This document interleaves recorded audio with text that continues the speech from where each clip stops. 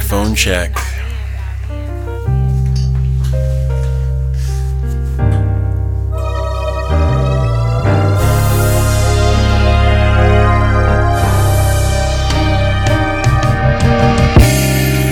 We are back. I feel pretty good.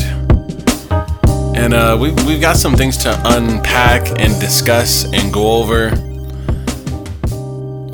I think this is episode 120. And I think that's a pretty solid number. I feel pretty good about it. Where's your head at, man? I feel like we left off last week talking about how we were going to start this episode, but I don't remember. It was San Diego stuff. Talking about how the WTA ends. Yeah, the WTA ends. The ladies are still, there's still a couple spots open for the year-ending tournament. Yeah. So they're in Guadalajara right now, so they're just out there trying to get some points in. Well, it's your boy Jay, Mark Figueroa. This is the Around the Post ATP podcast, and I hate that I forgot to do that intro before I started talking, but yeah, where are we going with this, man? How are you feeling? Oh, I'm good. There's a ton of news to cover. We cover ATP news more than not, so I tried to focus a little bit on the WTA side a little more today. That's exciting. That's good. So we're going to start off with Simona Halep. So Halep just had no surgery. So she called it quits for the year. So Margulies has 3 months until the Australian Open to coach somebody. Yeah. And he asked for permission from Halep to be able to coach somebody until the Australian Open. She said yes. So he is coaching Holger Rune for the rest of the season. I like that for him. Up until the Australian Open. What are your thoughts on that pairing there? So first and foremost, I like that he asked to coach someone else and he did a man or a male player. So that's a major plus and positive. That's harmless, you know. So I'm a fan of that decision there. And then Holger Rune, this is the mama's boy, weirdo guy, you know, who that's who we're talking about, right? Correct. Okay, just had to verify. This guy needs tutelage and mentorship. He needs to be around a mature leader. He needs to be surrounded by people who know what it means to win and are not impressed because he's a professional tennis player. I think this is a major win for Holger Rune. And I'm excited to see Mouratoglou engaged with someone who has not proven themselves yet. I'm excited because the Haleps and the Serena Williams of the world are extremely championed and have found success and have been at the highest levels. And now he's working with someone who has not experienced any of that. So I am very eager to see what happens next. Yes, he definitely needs the guidance. He definitely can help out for sure. He's helped Tsitsipas in the past as well. So it's funny because in the tennis community, people would say, all right, well, was Mouratoglou actually talking to Tsitsipas's dad when they were doing the signals and say, hey, this is what to do. So that was pretty funny. But sticking to more coaching, this is very interesting. So Raducanu is coachless again. This is maybe her 4th, 5th coach in 15 months. And this time her coach dumped her. Now here's the kicker. All of a sudden, a couple days later, he's seen with Belinda Bencic. So he dumped Raducanu and picked up Belinda Bencic. So who knows what was going on there? Maybe he was secretly coaching her already. Maybe. But what are your thoughts on Raducanu coachless again? And what do you think of this guy coaching Belinda Bencic? Well, it seems first and foremost that coaches do not see a bright future or have a lot of stock in Raducanu at this point. And this is just really funny because when it's a coach with a female player, a male coach, you almost get the sense of like the drama we see with like romantic relationships where, okay, you guys split, that's fine. but don't rebound that fast, bucko. You know, don't have another player ready that quickly, because now I think you were already mingling and conversing and interacting with this other athlete before you split with me. So you kind of packaged up and set up your plan B while you were making your exit plan for plan A. So I think that's pretty funny, you know, because in the men's tour, no one cares about any of this stuff. Yes. You know, it's pretty much irrelevant in the news of men's tennis, and coaches move around in men's tennis. You know, we've seen, what's his name? How am I drawing a blank on this? Serving expert, Wimbledon champion. Roddick? No, from the 90s. Oh, Pete? Goran? Goran. We've seen Goran kind of float around 4 or 5 athletes in the last decade and help some of them get slams, you know? So I find it funny that we never discuss, oh, he moved on or he's with someone else now. Because I want to say he was with Milos at one point. Yes. He was with Marin Cilic at one point. He's with Novak Djokovic. You know, he floats around all these different players and stuff and elevates their game for the most part. And no one has said a word. So Raducanu's drama is pretty, there's some humor to it that I find it a little bit funny. Yes, this is her 5th coach in about 22 months. They started the partnership around Wimbledon, and he ended it with her.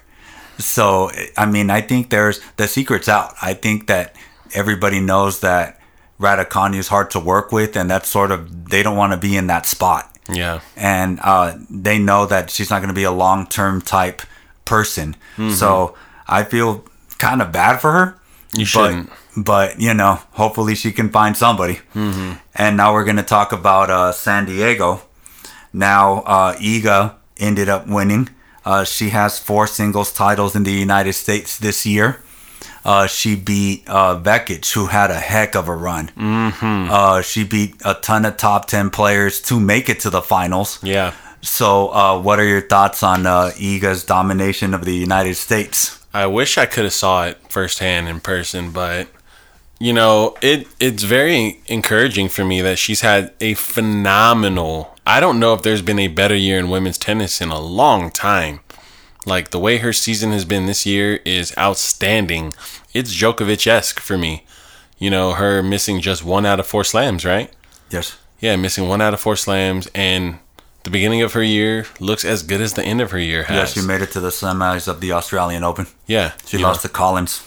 Yeah, she's had an incredible year. So I'm very excited for her future. And this level of consistency hasn't been seen in the WTA since Serena lost all those consecutive finals. Right. You know, which was impressive, even though we expected her to win it. At the end of the day, 5 consecutive finals or whatever the number was is phenomenal. Yes. So, yeah, I'm excited for her there. And this, what was funny about this was we heard the Coco Gauff, okay, you lost to Iga last time you guys met pretty convincingly. Have you came up with a new plan, new solutions on what you're going to do to change that this time? And she got smoked. She got smoked really badly. So it's interesting that the people, these up-and-comers, the people you think will provide competition are not able to do it. Yes, Swiatek, as a matter of fact, is 64-8 this year, 8-1 in finals, and she has the 6,300-point lead over the second place Ons Jabeur. Jeez. So she is super dominant. So it's crazy to see that. Speaking of Coco Gauff, since you brought her up, Iga is 4-0 against her, and Coco has not won a set off of Iga. So that's almost pigeon status. So hopefully that she changes a little. Her. Yes. So hopefully that changes soon. Yeah. So sticking with San Diego, now it rained over the weekend, and Collins was playing Vekic. Now Collins wanted to continue the match, and Vekic decided not to. The tournament director decided to call it. Now, across the city, the San Diego Padres were beating the Dodgers. And they decided to continue play. So what are your thoughts on the tennis not continuing the play while baseball did? You know, I do think that tennis playing in the rain and baseball playing in the rain is complete night and day difference, right? You've got a furry ball. It's a solo individual sport where you're running alone on that surface. A lot more dynamic movement and movement in general, just on the court surfacing, versus baseball. For the most part, I think you can play in pretty rough weather successfully. So in this case, I don't think that baseball is a good point of reference for whether or not tennis players should continue. Yes, the court was dry enough. Yeah. But Vekic didn't want to continue. Mm-hmm. So that left a little bit of a little gap there. Yeah. So obviously Vekic ended up winning. Mm-hmm. And then about 3 hours later, she played Iga. Yeah. But in her defense, I guess, if Vekic would have continued playing that night, Collins would have beat her. Yeah. So she knew what she was doing for Absolutely. sure. And let me be the first to tell you, I'm never mad at a player if their goal is to break their opponent's momentum and they have reason to believe that postponing the match is going to help do that. So, yes. I get it. I'm not mad at it. And also sticking with a little bit of more Collins news, she has 100 WTA wins, and she recorded that win when she beat Badosa. So she's coming for sure. She's had a great year, and she's coming. So we're going to talk about a little bit more San Diego news. Now, there's been people complaining about the timing of the schedule. So it's similar to Madrid. Yeah. You had Vekic, you had a Sabalenka. She finished the match at about 10 p.m.-ish. Mm-hmm. And then she had to play the next day against Vekic. That's when Vekic beat Sabalenka. Mm-hmm. Vekic had the day off. Yeah. The day before. And Sabalenka played until 10 p.m. Yeah. What do you think of the timing of the tournament there? These are the reasons that you've got to manage your schedule well, and you have to. You heard this at the U.S. Open from Kyrgios. It was, I've mastered. You just got to go straight home, go straight to your room, and go to bed. Go to sleep, get your rest. Focus on resting. Focus on recovery. We heard the same thing from Tiafoe at the U.S. Open. I've got to just get back home, relax, rest, and get ready for my next match. My main focus is recovery.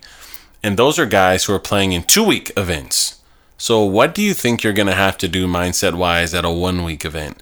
If you're at a 1-week event and you think you're going to win it, at some point in time in that schedule, you are going to do a doubleheader type of situation.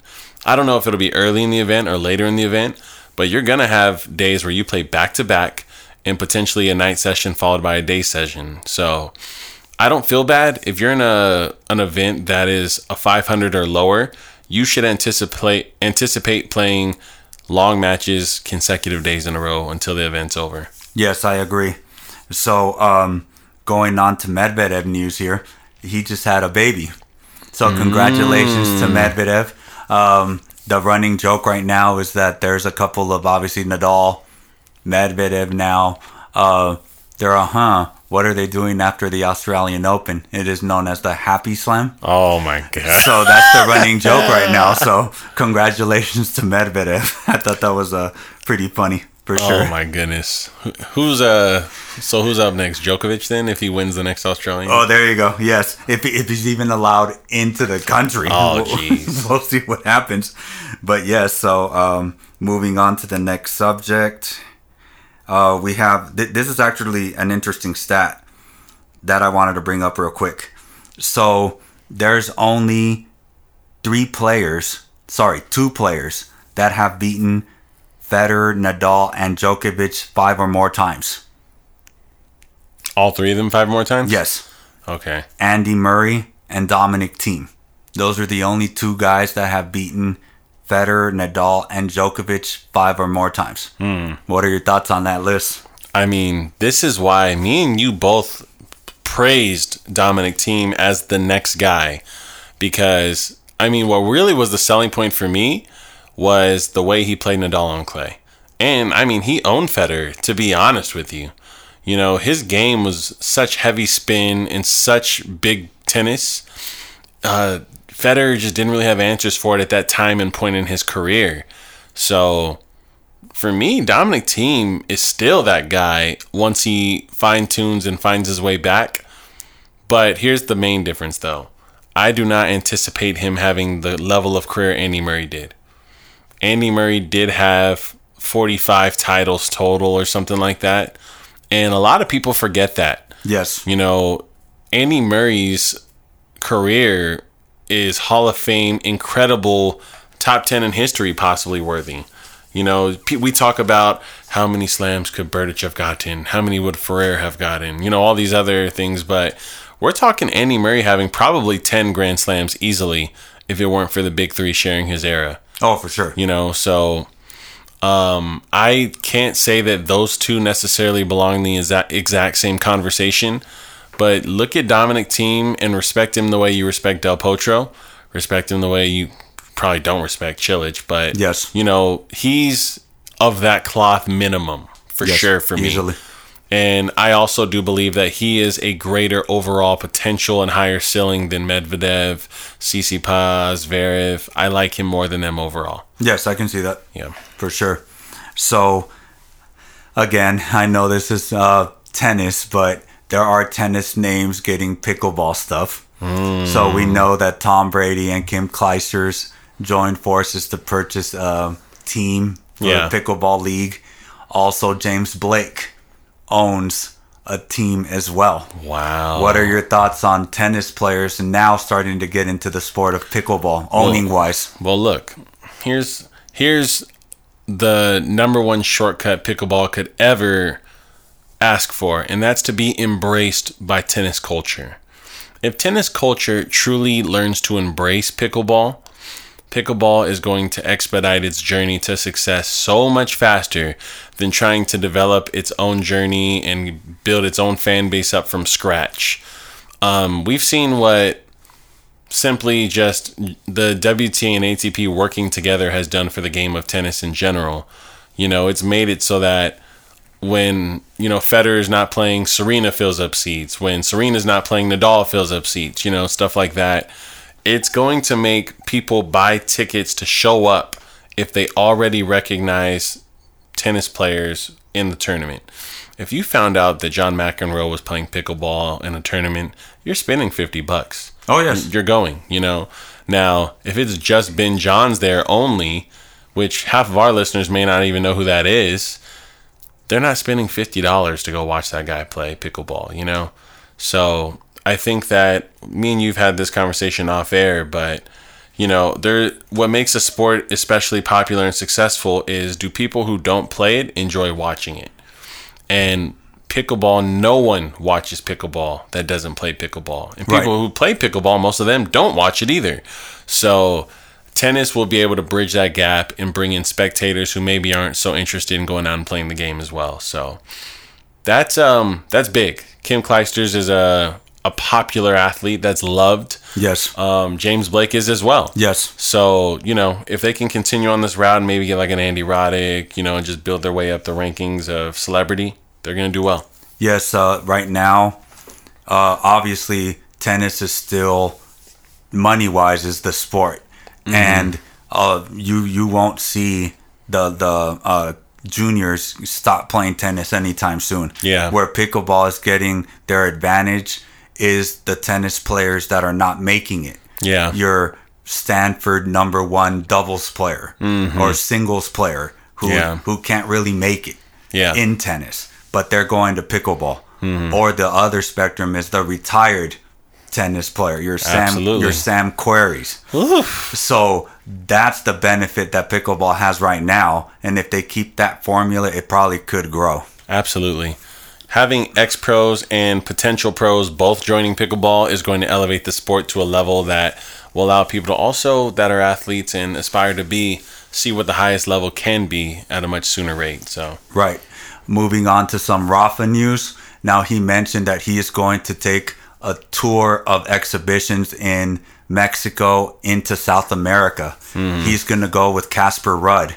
So I believe it was last year, 2-3 years ago, when Zverev was still part of Team 8, he and Federer did the same thing. They went to Colombia, Argentina, Mexico. They sold out those stadiums.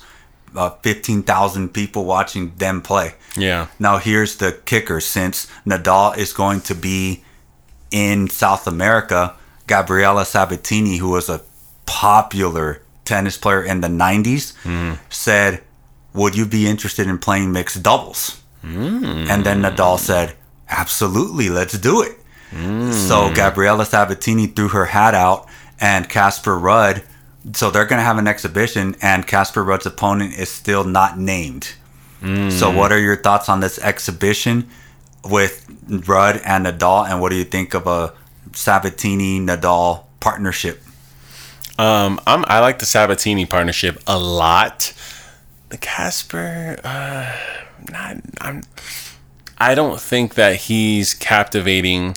I don't think he's truly entertaining. I just think he's a hardworking, respectable athlete. So for me, if I'm Nadal, that's definitely not my pick to bring on my exhibition. If I'm trying to sell 15,000 tickets per stop, Casper Ruud's not selling one extra more than I am. He's every ticket sold is a Nadal ticket. For sure. That's just the bottom line. Not only is Nadal got the Spaniard legacy, the beautiful clay court game, he's going to flourish in South America. I just don't think anyone in South America cares who Casper Ruud is. Yes. That's just my opinion. And I wish he would have chosen more of a legacy tour, maybe brought on like a Verdasco or Feliciano. Something more along those lines would have been more exciting to me, unless they're trying to really have aggressive, tough matches against each other, which most exhibitions don't do. No, they don't. No. So I just don't think Casper is in my top 5 picks for Nadal on this tour. Yes, I do know Casper really idolizes Nadal. Nadal respects him, so that's probably one of the main reasons. Casper played in the academy, didn't he? Yes. The Rafa's academy. Yes. So that makes more sense, yes. I guess. So that makes sense. But you're right, as far as the popularity, who to put to sell tickets. Yeah. That's probably not the name, but yes, it makes sense. Yeah. So on to a little bit of Nishikori news. Now, this is the first time ever that he will not be ranked. In September, he was 700 in the world. And now he has dropped his last point. So he is no longer ranked. He's had a ton of injuries, but speculation still says that he is going to play. Do you think that he should? Honestly, if he does play, he's going to have to go in with no expectations. I mean, what age is Nishikori? Do we know his age right now? Because I feel like he's in that Grigor Dimitrov. Yes, he's around the 30s. Yeah. It might be one of those call it quits. He's 32. 32, yes. Yeah, it may be around that time to start calling it quits now for him. I feel like he's beyond peaked. He was an incredible athlete. I think that the few times he was truly healthy and playing well, he had incredible results, but his time is come and gone, in my opinion. I don't know what his current injury is and why he's not on the tour now, but it just seems like he spends more time off tour than on tour, and that's pretty concerning. Yes. Now, moving on to the Italian Tennis Federation. Now, this is an interesting story. Mm-hmm. So, Andrea Seppi, he's an Italian player, solid player. Mm-hmm. He was a career high of 19 in the world. Mm-hmm. He is going to retire at the end of this year. Mm-hmm. And Florence just got a tournament, and Naples, because China, they dropped a couple of their tournaments. Mm-hmm. So they're having tournaments in Italy. So Seppi, he's not ranked high enough to get in the tournament, but he asked the Italian Federation if he can, so he can do his retirement tour. They said it'd be a waste of time. Wow. And turned him down.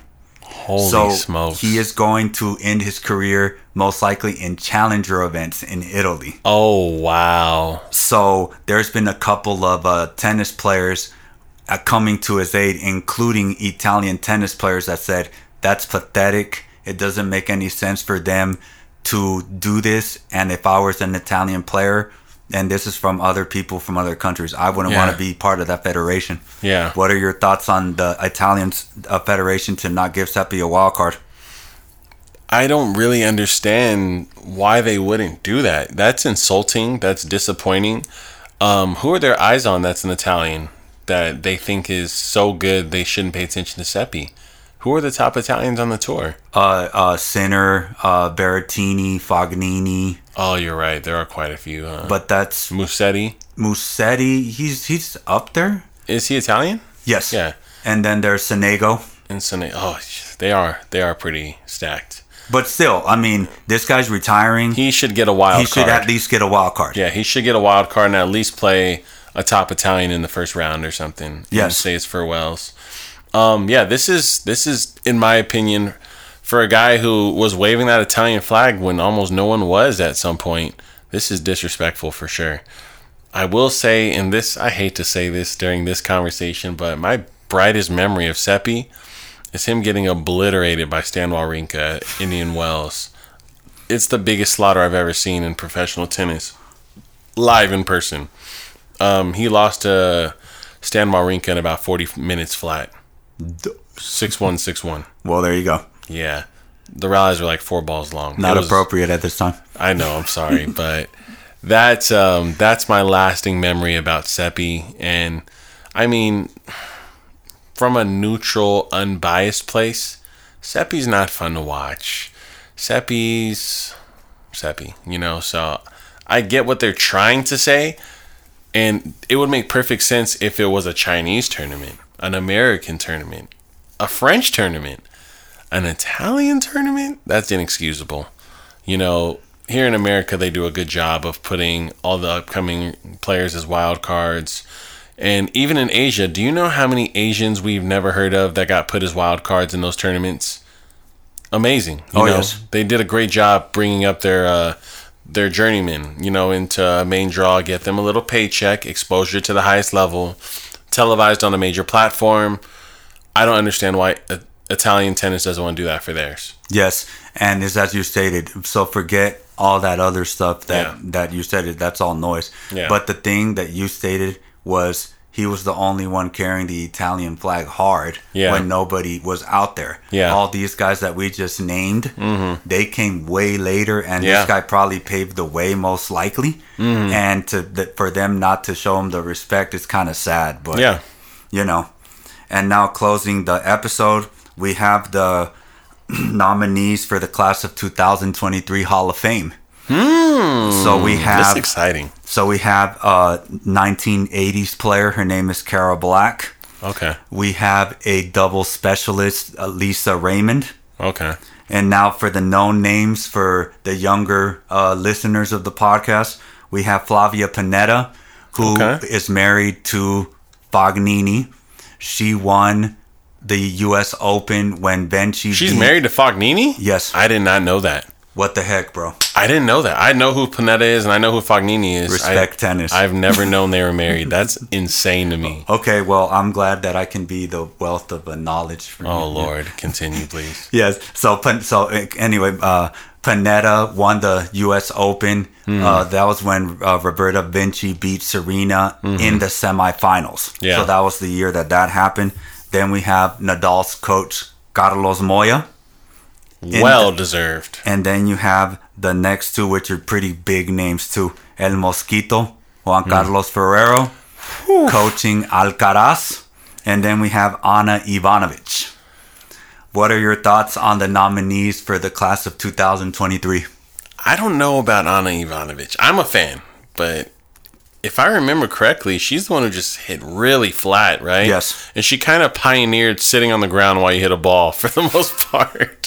I'm a fan, but I don't know if that's a Hall of Fame athlete or not. I'd have to look up her statistics. But that's awesome. Carlos Moya, well-deserved, amazing. And who was that last guy? You just Juan Carlos Ferrero. Juan Carlos Ferrero. Come on, wasn't he number 1 in the world? Yes. Yeah, he's number 1 in the world. He was the era right before Fed's era. Yes. Like he squeezed in there, and that era is very easily forgotten because it was the washed up Agassi Sampras era. Yes. And the non-existing Federer era. It was that little gap of time when we kind of saw Juan Carlos Ferrero. Was it Nalbandian? Nalbandian. Yeah. And there's a few other names that, Davydenko. That was a cool era. It was very interesting. It was a transition period before I really watched tennis live, but I did go back and watch most of those events from back then, just because I used to hear Juan Carlos's name a lot. Yes. When I first started watching Tennis Channel, when it was still a new network for the most part, Juan Carlos Ferrero had a lot of commercials. Oh, yes. So it was pretty funny. Extremely marketable for sure. Yeah, so that was pretty cool. And it's awesome that he's still a part of the tour in a legendary way and a part of a successful team, just like Carlos Moya is. It says a lot about these guys. Exactly. I love that the Gorons of the world, the Moyas, the Juan Carlos Ferreros, these guys are still traveling the world with legendary athletes themselves. Yes. So I love that. Yes. So Ana Ivanovic had 15 career titles. Okay. And 1 Grand Slam. That's good. That's solid. Okay. Yeah, she does deserve it then. Ferrero, you may want to look this up. I don't believe he has a Grand Slam. Mm-hmm. Maybe he does. I know for a fact he did lose to Andy Roddick in the 2003 U.S. Open. Mm-hmm. Carlos Moya does have a Grand Slam, if I recall correctly. Mm-hmm. So those are the nominees. So I think that they're well deserved. Definitely Ferrero and Moya carried Spanish tennis for a long time. The Spanish Armada. And then when Nadal came in with Ferrer, Verdasco, Lopez, they carried it for sure. So that's well deserved. I agree. Yeah, Juan Carlos Ferrero has 1 French Open. Okay. And that same year, he made it to the final of the U.S. Open. There you go. So that was his big year. And then Moya, I believe he has a Grand Slam as well. So, and former number ones. So, yeah, that's well deserved. And, yeah, so good for them. Yeah, man. I think that's pretty much everything, huh? Yes, unless you have anything else to add. Not really this time around. This is actually a really solid episode, considering I don't know what's coming up in the near future for tennis off the top of my head, but we look forward to seeing you guys next week. Yes. Oh, okay, real quick. He does have a French Open, Moya. Okay. Yes. I figured he did. He seems like a French Open winner. Right. So I hope you guys were entertained. ATP. I forget. Episode 120. Yeah, 120. All right. See you guys Something later. like that.